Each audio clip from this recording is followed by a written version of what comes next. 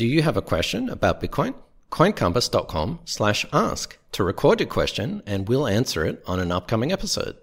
So whether your question is technical, non-technical, economic, political, fundamental, it doesn't matter. There is no question too basic or too complicated for the Bitcoin Basics podcast. Coincompass.com/ask. Welcome to the Bitcoin Basics podcast with your hosts, Faris and Gordon from coincompass.com, enabling you to safely buy and securely store your Bitcoins. All resources are in the show notes and description, including our disclaimer. Visit bitcoinbasicspodcast.com to subscribe and discover other free content. Hello, everyone. Welcome to another episode of the Bitcoin Basics podcast. I am your host, Faris. Well, half of your host, here with Gordon again today. It is the 14th of March, and the price of Bitcoin is 61,150, and the block height is 674,522. That is our proof of recording timestamp. Gordon, how are you doing today, and what are we going to be talking about? I'm good, thanks, mate. We just glossed over the price of Bitcoin that we're not going to discuss, but that's obviously pretty exciting. But today we're going to talk about Bitcoin privacy, and perhaps Faris, you could kick it off on what did we cover in our last episode? So in our previous episode, we talked about how Bitcoin isn't private. This is something that still goes around in the non-crypto space. People still think, oh, Bitcoin's used by drug dealers and people in the dark web, when it's actually not private. Cash is far more private than Bitcoin. So that's the previous episode where we talked about, Bitcoin's not private. Wallets are public addresses, not necessarily who you are, but it can be traced back to you. So in this one, Gordon, if someone wanted to make their Bitcoin holdings private or their wallet, how can they go about doing that? So I want to hold, say, 3 Bitcoins. I don't want anyone else to know that I have them. Is there a way for me to do that? Well, the easy way to do that is, in the very first place, don't buy KYC Bitcoin. That's probably the easiest solution. But I'm assuming that you've already bought Bitcoin at an exchange. How do you perhaps make that private? If you enjoyed this podcast, please subscribe, like, and share so we can find others like yourself. Well, first of all, for those who weren't listening previously, KYC is Know Your Customer. So it's when you go to an exchange and you set up an account, you actually have to provide your details, your ID. So are there any non-KYC options for people to buy Bitcoin? Yeah, it's getting quite hard nowadays. Pretty much every exchange requires that Know Your Customer, at least your national ID or passport or your address. There are some software. For example, there's a software called Bisq, BISQ. And by the way, we will link everything in the show notes, all the resources. There are things like Local Bitcoins, HODL HODL, and other sort of what is called peer-to-peer marketplaces. But a couple of years ago, they also started to require proof of identity and KYC as well. So, in terms of buying Bitcoin, it's extremely difficult unless you use decentralized exchange, something like Bisq, or you use something like Local Bitcoins or HODL HODL or Paxful is another one, and you deal with someone who doesn't require a passport. But unfortunately, most of the buyers and sellers do. So with that, even though, say, you can buy peer-to-peer Bitcoin, if it's coming out of your credit card or you have to somehow get fiat currency into that, isn't that a way of it being traced?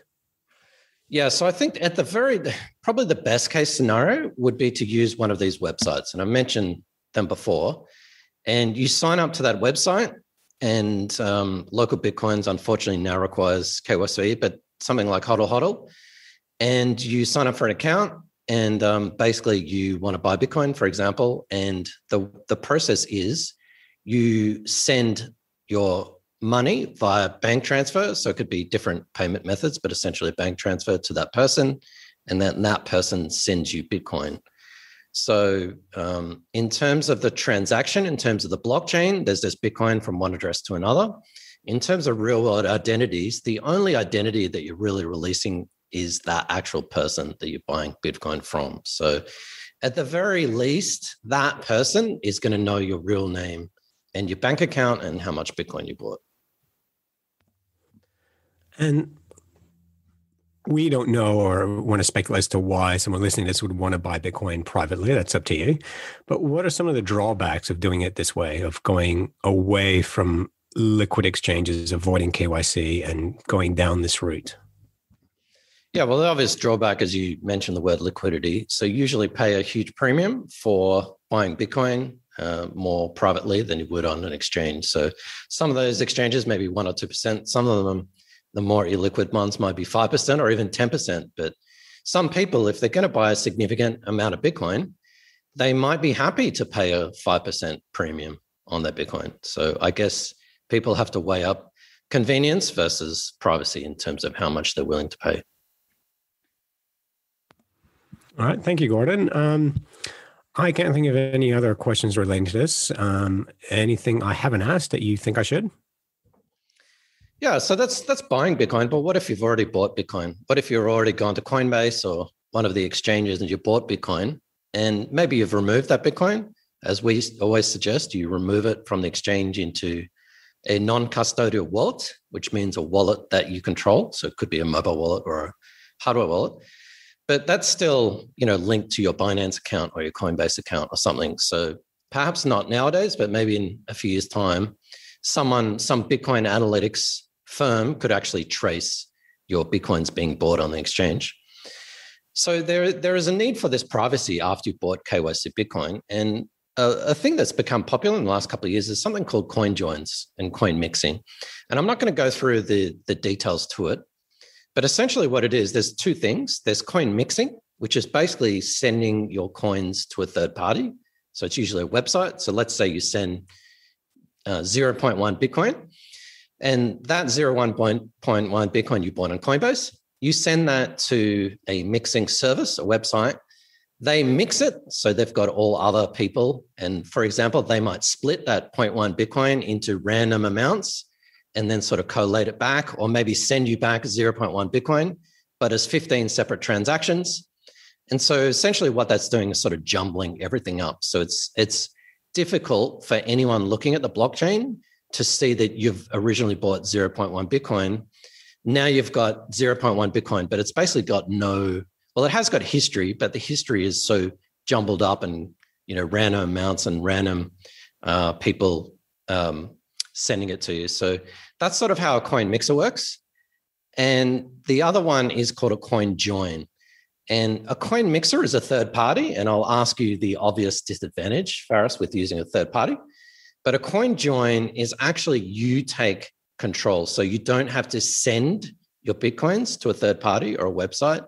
You actually download a wallet. And the most popular ones at the moment are called Wasabi and Whirlpool.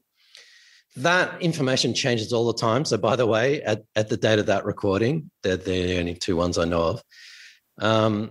So a coin join means that you can actually control that mixing or your own sort of mixing, so you don't have to rely on a third party.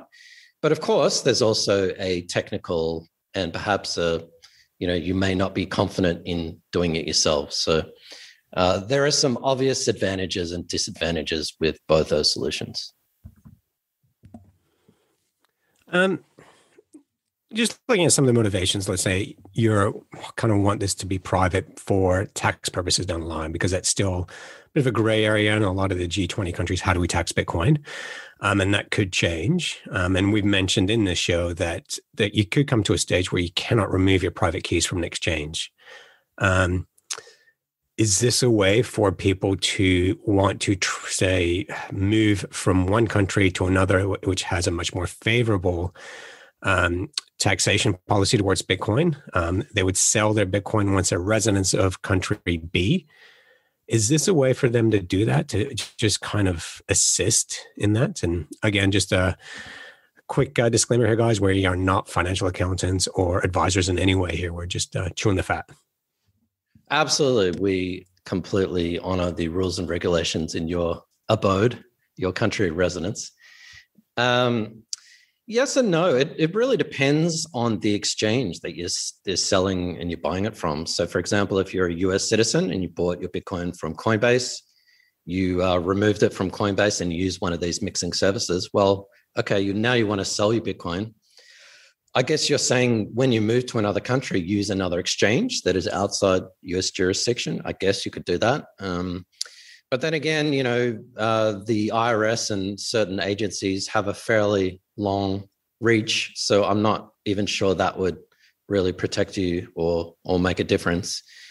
The fact that you have bought your Bitcoin from Coinbase, basically they're just assuming that you still get your Bitcoin. So there's no way to prove that you've sold it. And also there's no way to prove that you still got it. So that's a huge legal gray area. I don't know the answer to that, but I would say, and again, it comes back to buying Bitcoin. You might, if you're concerned about that, you might want to think about where you're buying Bitcoin from. If you're in a Western country, Coinbase, Kraken and all these sort of regulated exchanges is probably the way to go.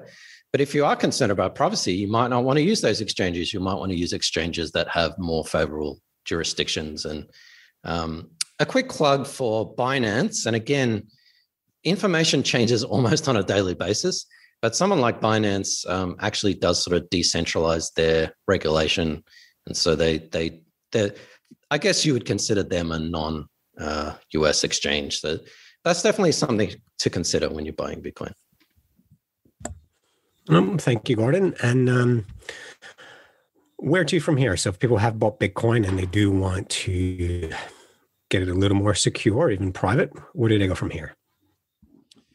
Yeah, just before I go into that, I'd just say the best practices. And again, this is, we're doing a 10-minute podcast. This is actually quite a bit of work. But if you basically want to make yourself more private, there are many things you can do. And I'd say there's probably three main ones. One is to don't use Bitcoin addresses. So if you are receiving Bitcoin, wallets nowadays can generate an infinite amount of receiving addresses. So whenever you're using your Bitcoin to send or receive, don't use the same address. Every wallet, every exchange enables you to create a new address. So do that. Number two would be don't publish your Bitcoin addresses. I see blog posts, I see charities, I see all kinds of websites that list their Bitcoin address on their website. If you're a charity or an organization, okay, that makes sense. But yeah, for a personal blog or whatever, that's probably not a good idea, even if you keep it separate, because that could potentially, that Bitcoin address could link to your identity somehow. And last but not least, just be aware. And again, you might think we're being paranoid and, who cares? You just buy Bitcoin and that's it. But you are actually leaking a lot of information. And every single time you log into an exchange, every single time you check the Bitcoin price or open your Bitcoin wallet or do anything really with Bitcoin, you are leaking your IP address. And your IP address isn't necessarily your home address. For some people, it actually is. For me, as I roam around internet cafes and stuff like that, it's not. But yeah, just be aware that your IP address is actually tracked by every exchange, every Bitcoin wallet, every Bitcoin service. So if you want to remain private, I'd suggest using a VPN.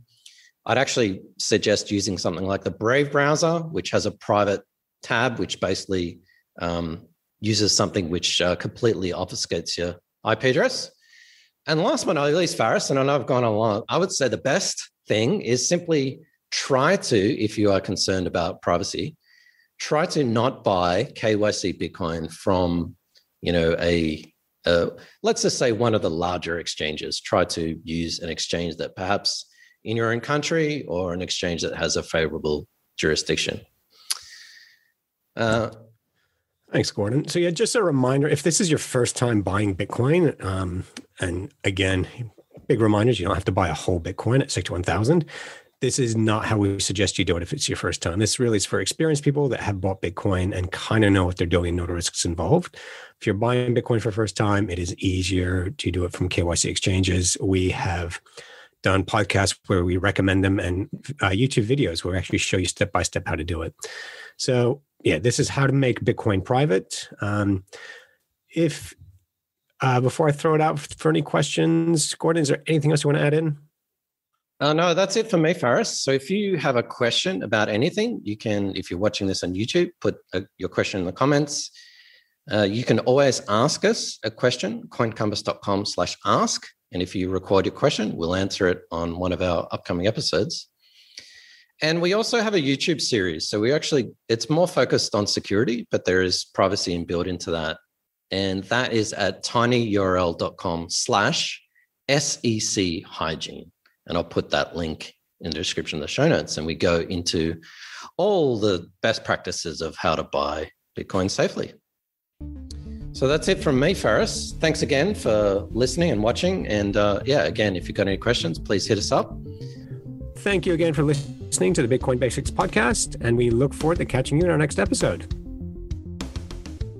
Thanks for watching or listening. Please visit coincompass.com/free to register to our socials and discover other free content. Subscribing, liking, and following helps this content remain ad-free. Until next time.